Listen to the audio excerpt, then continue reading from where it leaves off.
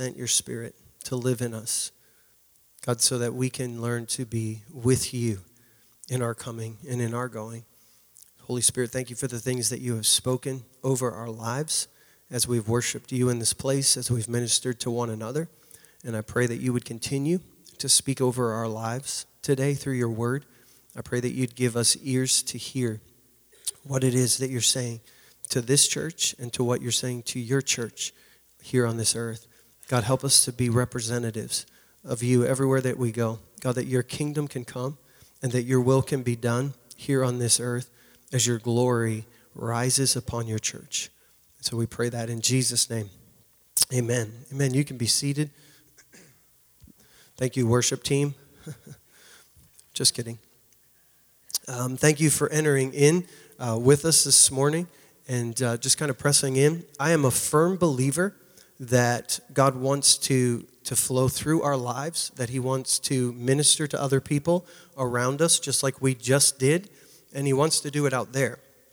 Like he wants to do it while you're at work. He wants when you're having lunch with your friend to be able to speak to you and just say, hey, I want you to say this to them right now, or I want you to ask them this question. And we need to learn to hear his voice and respond to him. And so we give us opportunity to do that here. And I'm going to just tell you this now. If you're not comfortable doing it in here, it's not going to be any different out there.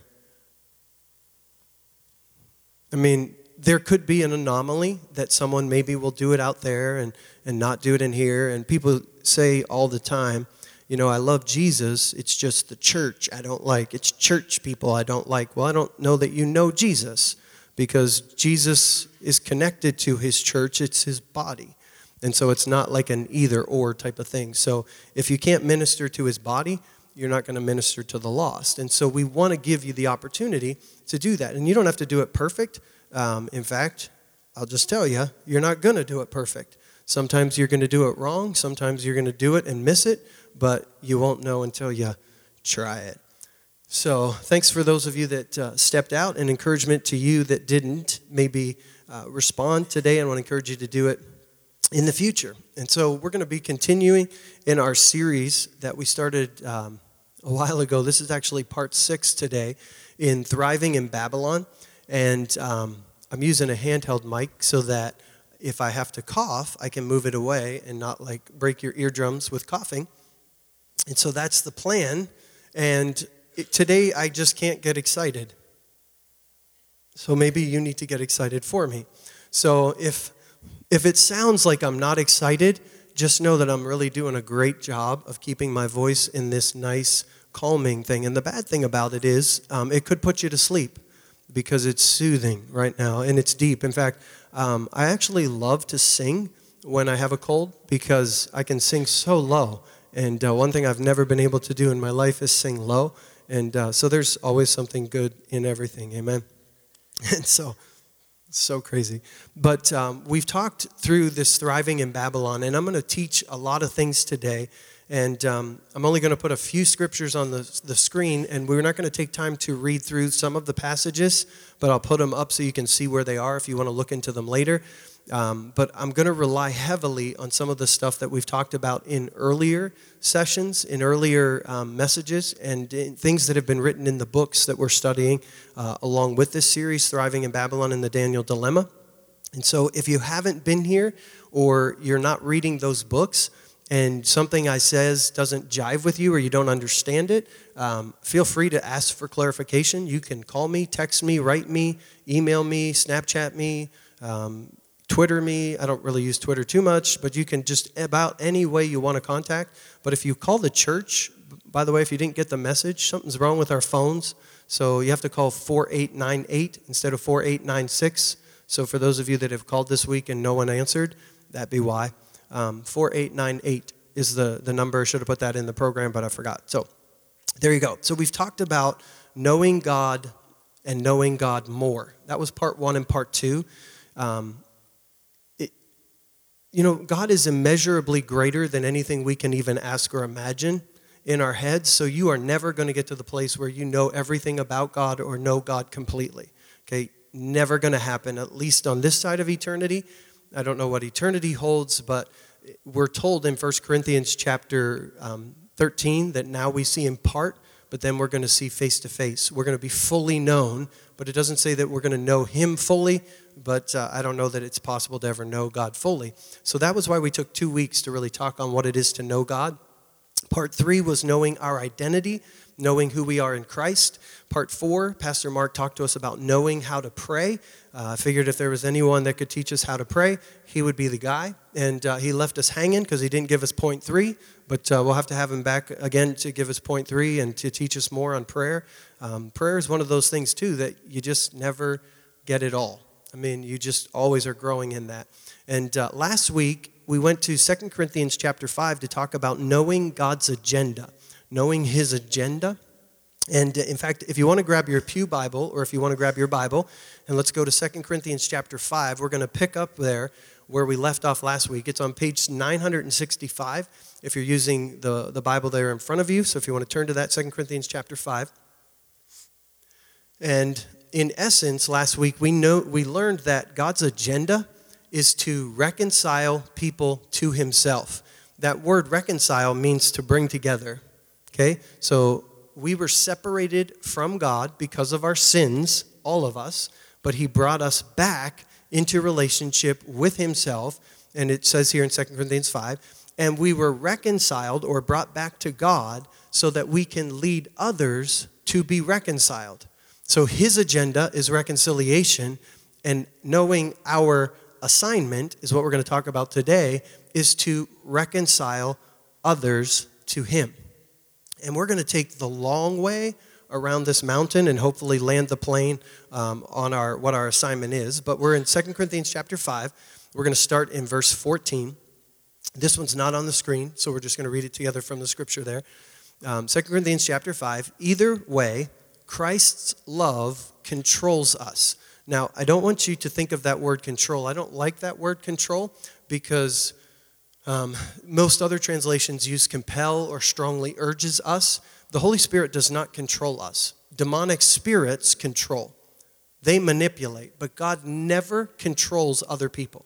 He always wants us to choose him, okay? But when he puts his love in our hearts, it's not like it takes over our lives and just now we can't help ourselves. No, we can help ourselves. We can either let his love compel us or we can just hold his love in. And if you hold it in, it actually becomes death to us, which is what Scripture talks about, but letting his love compel us. Okay, going on. Since we believe that Christ died for all, we also believe that we have all died to our old life. He died for everyone, so that those who receive his new life will no longer live for themselves. Instead, they will live for Christ, who died and was raised for them. So we have stopped evaluating others from a human point of view. At one time, we thought of Christ merely from a human point of view. How differently we know him now. Verse 17. This means that anyone who belongs to Christ has become a new person. Okay, stop. The moment you believe in what Christ did for you, okay? The moment you say, Jesus, I've sinned, I'm separated from God, I'm going to trust that you died in my place, and I'm going to put faith in what you did. I'm going to put confidence in what you did. You become a new person, period. It's total. So from God's perspective, you're a new person. Now, from human perspective, you're not. Can I get an amen? Okay? Because you still have that anger problem. You still have that easily offended problem. You still have that sin that you've been trying to tackle in your life. And so you're like, I don't get it. The Bible says all things are new. The Bible says that I've become a new person, and yet I look like the same old me. Okay? And we talked about justification, meaning it's just as if I've never sinned. I'm right with God. I'm a new person. But sanctification is the process by where that works out of our lives. And the problem that we get into many times in the church is we create these lists of what God is looking for. He's looking for this, and he's looking for this, and he's looking for this, and he's looking for this. No, he's looking for us to be in right relationship with him and then to start to take on his nature. And here's the thing. Your list is different than my list. Because you're going to struggle with things, and I'm going to look at you from a human perspective, a human point of view, and be like, I don't know how they can call themselves a Christian and struggle with that. But you're going to do the same thing to me. You're going to look at me from a human point of view, and you're going to say, I don't understand how he can call himself a Christian, a pastor, and he struggles with something like that. I mean, wow. That's what it means to look at people from a human point of view. You can look at them from that view and declare, well, they're in the kingdom, they're out of the kingdom. They're in the kingdom, they're out of the kingdom. And we've never been taught to do that. Okay? Now, have we been taught to say if there's fruit in someone's life? I'm getting ahead of myself. I need to maybe stop. If there's fruit in someone's life, that proves God is at work in their life. It doesn't say all fruit that's ever going to be produced in their life. It just says there's some fruit. And so we come alongside them and maybe we point out areas that need to be pruned by the Holy Spirit. That's why we walk in relationship with one another, because, again, your list is different than my list. And so if I just do all of this in isolation, you would think the Holy Spirit would be able to teach me everything, because the Bible says he can. The problem is, as humans, we're stubborn. All of us. I know that we like to point out people that are more stubborn than us, but that's comparison, and again, that's a human point of view. And so we do life together so that we get a fuller picture of who God is, and we work that out in our lives. But even as we work it out in our lives, we are right with God. We're new people. So I hope that makes sense. So, we've become a new person. The old life is gone, and a new life has begun. And all of this is a gift from God who brought us back to himself through Christ. Not what we did. It's not because I'm a good person. It's not because I'm well behaved. I didn't earn this. It's all a gift from God.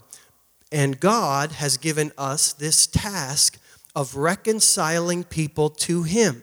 Why is that important? Because when we reconcile people to God, that's how the character of God is shaped in their lives. And what we've been talking about in this series is that sometimes in the church we get that backwards. And we're trying to get people to look and act like God without being first reconciled to God. It's not possible. I mean, yeah, maybe you'll get them to be a more moral or a better version, but that's all they're going to be, a better version of their old life. For the new life to begin, they have to come back into relationship with God.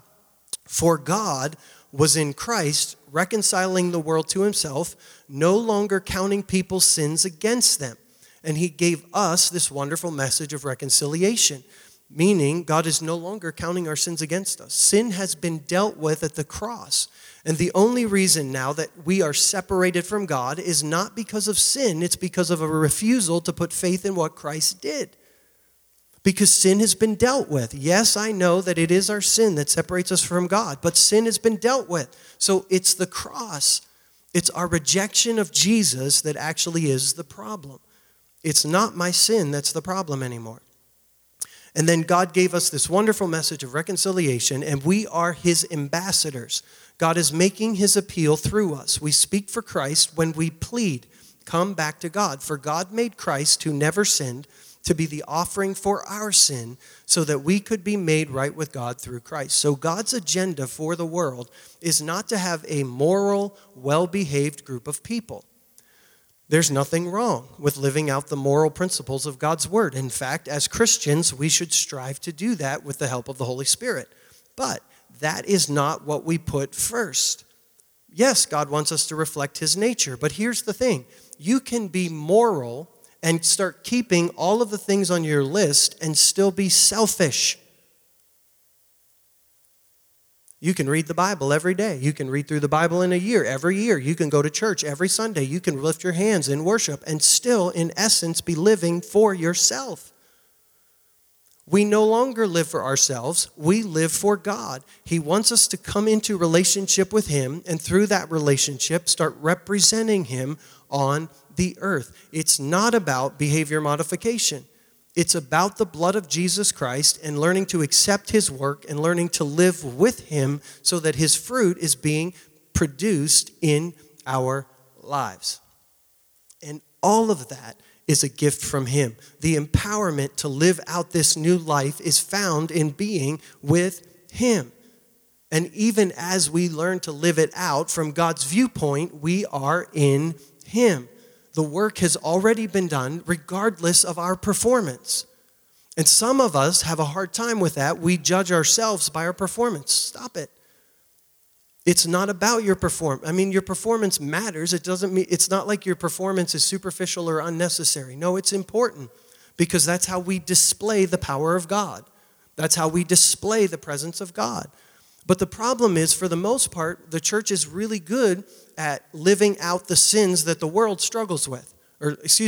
Doing away with the sins the world struggles with. And so then we start preaching to the world, you got to turn from this, you got to turn from this, you got to turn from this. All the while, we're just selfish.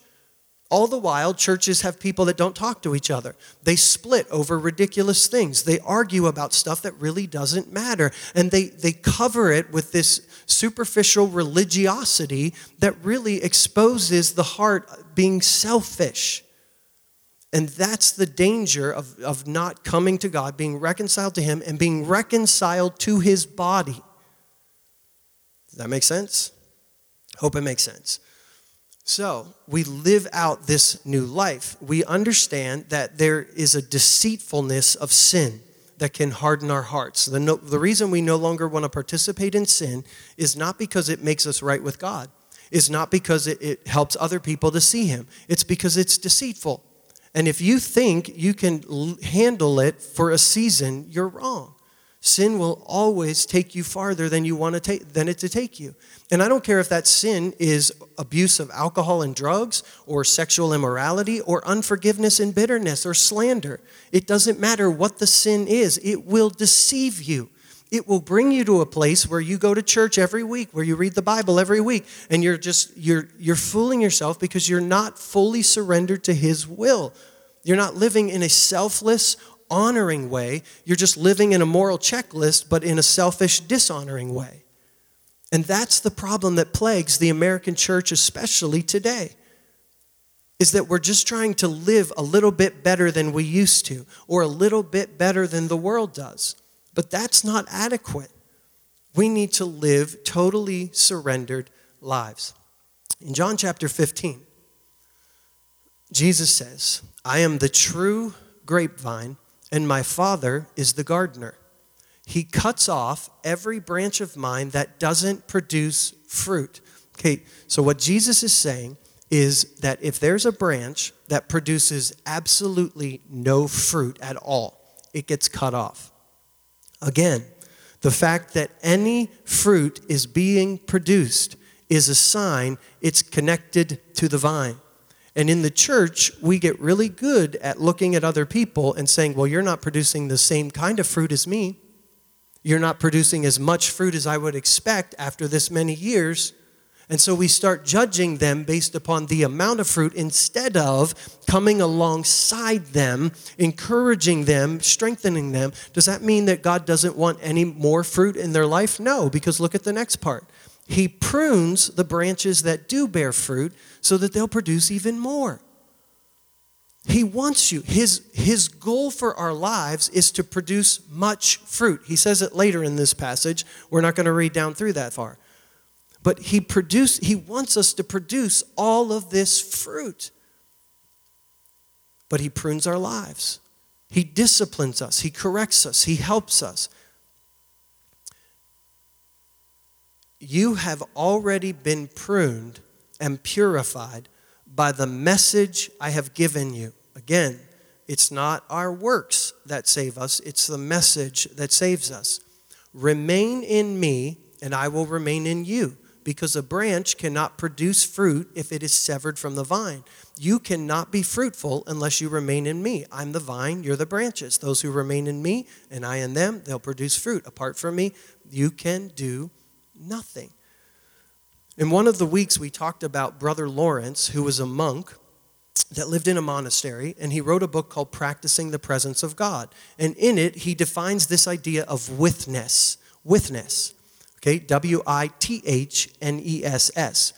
For him, when he was scheduled in the monastery to work in the kitchen, and he washed dishes, okay, he wanted that time with the Lord to be as powerful, meaningful, and with Him as the times that he was secluded and just praying and worshiping. See, some of you go to work and you're angry at people you work with, you're bitter at people you work with, you're frustrated at people you work with, and you wonder, where's God? Well, did you bring him with you? Because it's not whether or not we can lift our hands and sing, God, you're so good in a worship service when everything in our life is going good. The test that it's really started to take root in our lives is when we can proclaim that, God, you're good in the midst of everything that's bad. Faith is being certain of what we hope for. Faith is the evidence of what is not seen. So if I have to have everything work out in my life perfectly for me to be able to say, God, you're so good, I don't have faith. It doesn't take faith to have everything work out perfectly and say, God, you're good. It takes faith to be in the midst of people who are not believers and people who are trying to even come against me and say, God, you're so good. That's what Daniel and his friends did. That's the difference. And they did it in a time when the Holy Spirit didn't live inside of believers. How much more, if we have the Holy Spirit living in us, should this be possible? And how do you practice witness? The problem is, you practice it by praying, you practice it by reading the Bible, you practice it by going to church, you practice it by being with other believers. Yeah, that's how you practice it. But just doing those things doesn't guarantee connection. You practice it by keeping your mind engaged on God everywhere you go. So whether you are getting up early with your coffee and your Bible, or whether you're at work and all hell is broken loose, you're practicing his presence because he's with you. And being with you doesn't mean it's all going to work out perfectly. See, some of us don't understand. We go to work and we're like, well, I tried that. I tried to practice the presence and nothing worked out like it did for Daniel. No. You misunderstand it. See, you're still living for yourself. I'll serve you, God, as long as everything works out perfectly is literally what we're saying. And God is saying, no, either you'll trust me whether it looks like it's working out perfectly or not. It's easy for us to look back on Shadrach, Meshach, and Abednego coming out of the furnace and say, well, God delivered them. But they went into the furnace saying, even if he does not, we will still serve him. And so if you have to have everything work out perfectly on this side of eternity for you to declare that God is so good, I don't know what to tell you. Because that's not possible. I mean, I know that sounds so bad because we preach about restoration and God restoring all things, and I still believe that and I still ask for that. But even if he does not, I'm not going to turn back. God's agenda is reconciliation. Chris Hodges in the book gives this quote. I love this. It's one of my favorite quotes from the book, The Daniel Dilemma. God is more concerned with our character than our comfort.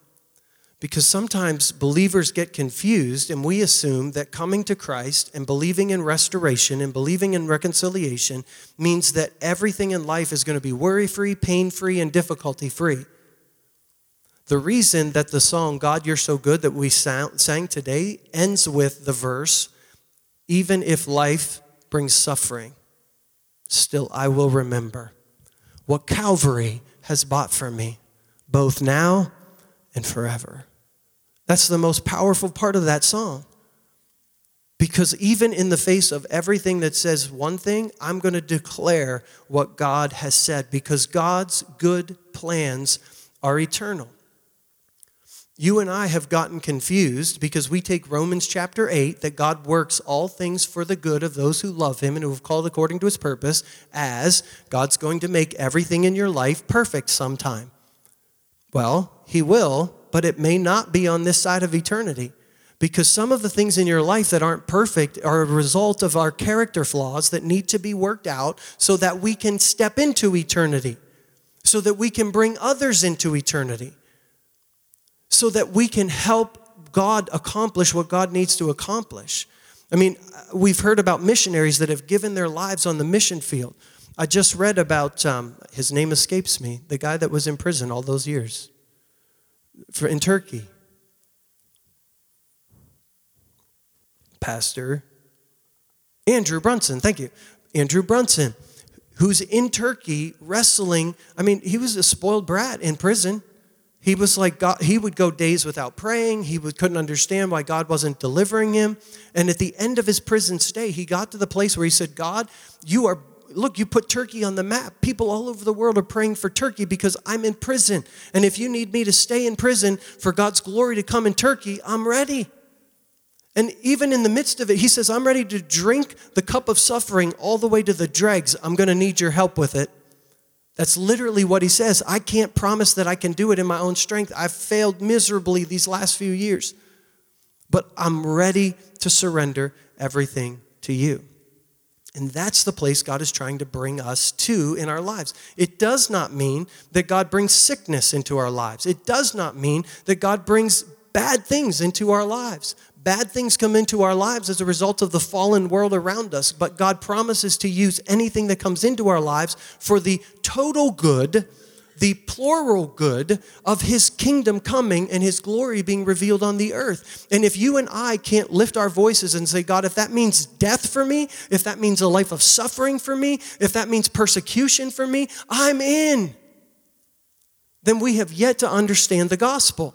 Because if we come to the gospel, but we're still living for ourselves, that's what the American church is all about right now. We want to have our rights. We want to have our privileges. How dare you try to take our tax exempt status? How dare you try to do this? We have rights. Okay. Let's see how that works out.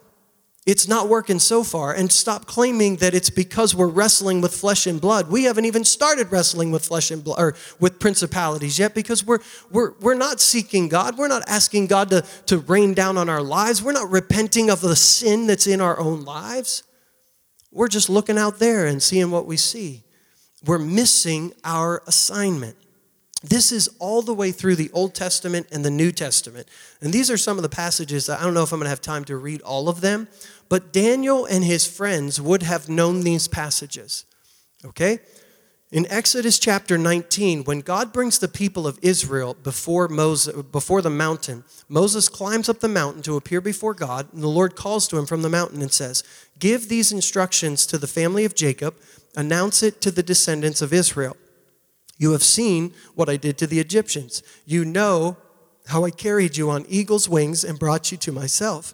Now, if you will obey me and keep my covenant, you will be my own special treasure from among all the peoples on the earth, for all the earth belongs to me. You will be my kingdom of priests, my set apart, my holy nation." Set apart is all that means.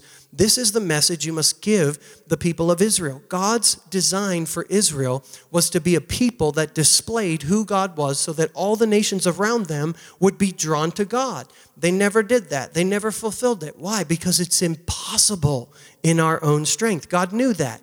But he's writing a drama that he's letting unfold. And through the old, and you're like, well, is God just toying with us? No. He's making sure we realize the futility of trying to do it in our own strength. The reason that the Old Testament goes on for so long is because God wants to make sure we realize we have to come to the end of ourselves and recognize there's no hope for us other than the cross. What a brilliant story. Way better than any Star Wars movie, in my opinion anyway. And that's what God has done. So when God exiles his people to Babylon, when Daniel's in Babylon, Daniel understands we're not just here because God's some mean God that's just punishing us or he's vindictive. No. He's there to discipline them. He's there to get out of them what needs to get out of them. But his design was always to bring them back and restore them. In Jeremiah chapter 29, this is what Daniel reads in Daniel chapter 6 when he starts, or Daniel chapter 9, when he starts to pray. He understands Jeremiah chapter 29 and he begins to pray. And the Lord is basically saying to them here, build homes, stay and plant gardens, eat the food that the Babylonians produce, marry, have children, get spouses, have grandchildren, multiply, do not dwindle away. Why? Because he's like, you're going to be there for 70 years. Don't just wait until you come out of captivity, because if you do, you're going to dwindle. You're going to vanish from the earth, and I have plans for you, but it requires that you settle down where you are and work for the peace and prosperity of the city where I sent you. Some of us are like, we're not going to work for the peace and prosperity of our wicked nation. That's not going to go well for you. God understands. No, look, we don't buy into the same entertainment they do. We don't buy into the same values they do. We don't buy into the same things they live for. We're not living for this life. We're living for the life to come. But at the same time, our welfare is tied to its welfare. And God says, don't listen to these false prophets that are telling you, hey, it's going to be quick. God's going to bring us out of captivity quick. You just don't worry about it. You just separate yourself from the world and you just live in a bunker somewhere and God's going to come and get us. No. That's not his plan, because his plan is to reconcile the people that you live among. I hope this is making sense. So then the good part. For I know the plans I have for you, says the Lord. They are plans for good and not for disaster. Now, Daniel and his friends are among the elite, if you will. Not everyone in Babylon is experiencing the good things of Babylon. Some of them are suffering. And yet God says, I have plans for you. I have a hope for you. I have a future for you. And in those days, when you pray, I'll listen. If you look for me wholeheartedly, you will find me. I will be found by you, says the Lord, and I will end your captivity. I will restore your fortunes. I will gather you out of the nations where I sent you and bring you home again to your own land. And so Daniel and his friends live out their assignment. Their assignment was not to live for themselves, but to live for the glory of God. Their assignment wasn't to seek promotion. Daniel never sought promotion. He never ran for office. He never tried to get the king to notice him. He was never like, hey, pick me, pick me, pick me. He just lived out his faith. And as a result of it, God gave him 10 times more wisdom than anyone else. So the king called on Daniel and recognized his answers were 10 times better than anyone's answers. So he said, bring that guy close. God promoted him when Daniel lived out his assignment. And some of us think I got to help God out. I got to promote myself. I got to do it. I got to help myself out. And we don't live out our assignment. We're just living for the same thing the world's living for. A better 401k. We're looking for a good retirement. We're looking for a nice house. We're looking for a peaceful existence. And we're not living for the agenda of God. We're just living morally for ourselves. And God wants to expose that in our nation. If you want to live for yourself, God will let you live for yourself. And you'll have some fruit in your life, and you'll have some things that you can point to and say, look, God's at work in my life. Great. But are you living for yourself, or are you living for him? Do you make decisions on what's best for you or what's best for him? I mean, some people say, well, Pastor, I don't know. I mean, maybe the Bible talks about tithing, but if you looked at my finances, you would see, I don't know how that can happen. Okay. So what's best for me is to not do it right now. What's best for me is to, live with my boyfriend or girlfriend and not get married. That's best for me. Then you're still living for yourself. You're not really living for him. And, I hate to give you examples because then it's a list. And for every one of us, I can guarantee this. Every one of us in this room, if you ask God, where am I living for myself and not for your glory? He'll show you one area. Guarantee it, myself included, because the Lord disciplines those he loves. And I guarantee you, every one of us has an area where we need to be disciplined.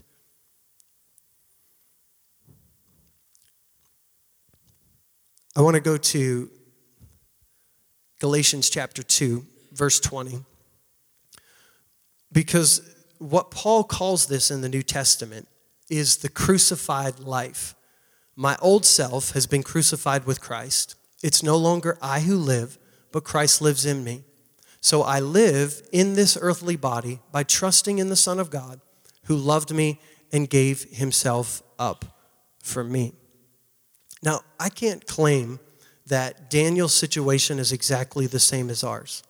I can't claim that, living in a freedom or democracy, that we should never access our rights, that we should never apply for a promotion. I'm not saying that, okay? I can't say that because even Paul himself used his rights as a Roman citizen to avoid a punishment. I mean, he was going to get beaten and he appealed to Caesar. So I can't say that God never says, fill out the application and be promoted. But I can tell you that his will is not always for the promotion in worldly eyes. And sometimes he wants us to take a step down so that he can lift us up. And that's why we have to crucify our desires and make sure we're learning to hear him, to respond to him, especially when it goes against what we feel. This is such a feeling culture. Well, I just don't feel God's presence when I come to that church. Well, maybe it's the bad attitude you had all week long talking about the people in that church that gave you the bad attitude when you walked into it. I mean, it doesn't make sense. Where you set your affections is where your heart is going to go. You don't understand my job. My job is so miserable. Well, that's because all you do is put it down. And if you keep feeding that emotion, that's where you're going to go. But we have to crucify ourselves daily, meaning I don't do what I want to do. I do what he's called me to do. And I've got to walk in step with his spirit that put in me. And it's a process. Some days I get it right. Some days I get it wrong. Sometimes I take the wrong choice. But he promises if we keep our hearts in a humble posture before him and we're trying to live for him, that he will guide us. He'll even help us out of the bad situations that we made if we humble ourselves and admit we're the reason we're in that. Not, well, my spouse, this person or that person. It's, I made that choice. Being led by the Spirit. Jesus tried to teach this to his disciples. In Matthew chapter 16, Jesus is having an interesting conversation with his disciples. He says, who do people say that I am? I don't want you to read ahead, so I'm going to go back. Who do people say that I am? And they're like, well, some people say that you're like Elijah. And some people say you're John the Baptist, raised from the dead. And some people say you're a prophet, you're a teacher. And then he asks them an important question. Who do you say I am? And then silence falls over the crowd. And finally, Peter's like, well, you are the Christ, the Son of the living God. And Jesus is like, exactly. And that was not revealed to you by a human being. That was revealed to you by my Father. And he's like, blessed are you, Peter. Simon, you're going to be the rock, and I'm going to build my church upon the declaration that you've just made. Good for you, Peter. And then Jesus begins, from then on, Jesus begins to tell his disciples plainly it was necessary for him to go to Jerusalem, and he would suffer many terrible things at the hands of the elders and leading priests and teachers of the religious law. He would be killed, but on the third day he would be raised from the dead. Peter took him aside and began to reprimand him for saying such things. Peter, put two and two together. You just declared he was the Christ, the Son of the living God, and now you're like thinking, well, I got another word from the Lord. Don't talk about that stuff like that. I mean, God is not the God of step backs. God is not the God of decrease. God is not the God of death. That's the thing religious people say when you feel like God's telling you to take a step back, or when you feel like God's telling you that something that human logically is like, that doesn't make any sense. That's not who God is. God is all about blessing and increase. Yeah? And he's all about your character in the process. And so Jesus says, get away from me, Satan. You're a dangerous trap to me. You're seeing things merely from a human point of view. Not a demonic point of view, a human point of view. You think that I have to be an earthly king because that's what the disciples expected. Jesus is going to be an earthly king, and now he's starting to talk about things that it's going to make our life harder. What are you talking about? You're not going to die. We're going to take over the world. And so he rebukes the Son of God. Two signs that we're living an uncrucified life. Okay, here they are. Two signs that you're living an uncrucified life. Our response when things don't go our way. Our response when things don't go our way. If we react negatively, it's a sign of an uncrucified life. And the second sign is how we treat others, especially our enemies. That's the sign of an uncrucified life. And the problem is when that stuff comes out of our life, we want to blame it on everyone else and not humbly come before God and say, God, you got to get this out of me. Show me where I need to crucify my flesh, my desires. Because it's not that person's fault. This is on me. And I want this out. But from God's point of view, you're already perfect. Even when you're living an uncrucified life in one area. And so we have to be careful when we start justifying the decisions that we're making by our human reason, by our human logic, by how our circumstances are going to line up best for us. Jesus calls that demonic. And yet, it was just a human point of view. So then he goes to the other disciples and he says this. If any of you wants to be my follower, you must give up your own way.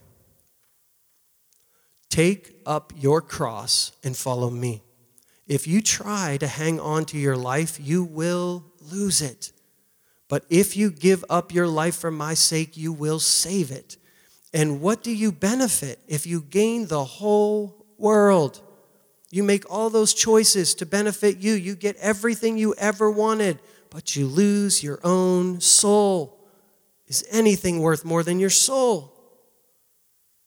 Here's the thing. If you live to be 100, and every day of your life on this earth is literally a living hell, and you put that next to eternity, what's that look like? 100 years versus eternity. And you and I so often live for the moment. And we can't see what God's like, I'm playing this long game. And if you put your faith in me, I'm going to lead you there. David Platt, a few years ago, compared this idea of taking up your cross to the electric chair. Because when the disciples heard, take up your cross, it wasn't like wear a necklace with a cross on it. And an electric chair doesn't do it justice. Because an electric chair is actually too humane. I mean, some of you might not agree with that, but it's true. Compared to the cross, the electric chair is humane. This is a brutal, humiliating, agonizing death. And Jesus is saying, you want to be my follower?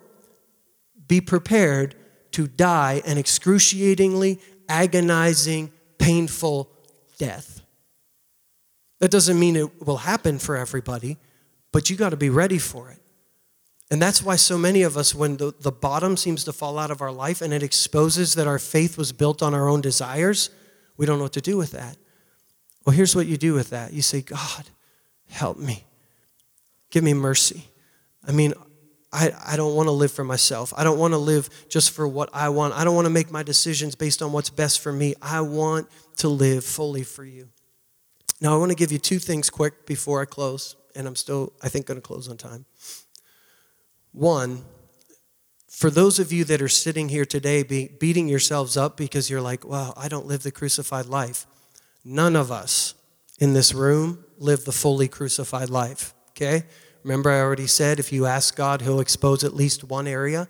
I don't believe any of us have reached the place where we live a full crucified life. So don't compare yourself with other people because, remember, that's just different lists. Don't think, well, I'm better than that person, but I'm not as good as that person. Just fix your eyes on Jesus, walk humbly with him, and let him work those things out in your life. Don't get overwhelmed by condemnation and shame. Let guilt drive you to the cross, not away from it. Okay? That's the first one. The second one is don't just choose suffering as some extreme measure to think that's going to make you right with God. Throughout history, religious people have made great sacrifices, but God says, you know what, if you sell your body or you give up your body to be brutally murdered for the gospel, or you sell all your possessions and you give it to the poor, but you don't have love, you got nothing. Okay, so to just think, well, how can I live the hardest life possible? That's not what it's about either. If you just start living for him, don't worry, suffering will find you. Okay? You don't have to go find it. Okay? Let it find you. There we have it. All right. I need you to bow your heads with me if you would. I've reached the end. Maybe not the end of my message, but at least the end of my time. And here's the thing. If you're in this room right now and you have never put faith in what Christ has done for you on the cross, this is where it begins. You have to admit you're separated from God because of your sin. You have to believe that Jesus died in your place, and you have to make him the Lord of your life, saying, I'm not going to live for myself anymore. I'm going to live for you. And I want to do that today. If you're in this room and you've never done that and you need to do that, would you slip up your hand and say, that's me. I want to make my life right with God today. I'm surrendering everything to him fully and completely for the first time. For the first time, I want to do that. Is there anyone in this room? You'd be brave enough to say, pray for me because I want to do it for the first time. Okay. I don't want to preach a message like that and assume that all of us have done that. So my guess is that you're in this room because you've done that and you are trying to live the crucified life. But if you would be honest enough to say today, I know there's an area of my life that needs to be crucified. And Pastor, as you close in prayer today, I want you to pray for me. I'm not going to call your name. I'm not going to say your thing that needs to be crucified. You're just raising your hand and saying, God, that's me, and I want to crucify this thing. Anyone else? Hands up all over the place. All over the place. I want to live the crucified life. Anyone else? All right, you can put your hands down. I want to encourage you, those of you that lifted your hands and those of you that did not. I want to encourage you to practice witness this week. Yes, you need to be in the Word. Yes, you need to schedule a time to be in the Bible. Yes, you need to spend time in prayer. Yes, you need to connect to the body of believers. But practicing witness means making sure your heart and your mind are engaged when you read the Word. Making sure your heart and your mind are engaged when you spend time in prayer. Making your heart and mind engaged throughout the day. Before you go into work, God, help me to practice witness today. Holy Spirit, help me. I don't know how to do it. Help me. I don't even know how to do it yet. But that could be our prayer this week. Help us to practice witness. So I want to invite you to stand with me all across this room. I'm going to have the prayer team come to the front, because in a moment I'm just going to pray over you and I'm going to dismiss you. But the prayer team is going to be here. If you want prayer for something in your life, we're available to you. If you just want to spend some time in prayer, if there's an area of your life that needs to be crucified, don't walk out of this room until you vocalize that to God. Just take 30 seconds, kneel at your seat, sit at your seat, just vocalize what needs to be crucified in your life, and then just leave.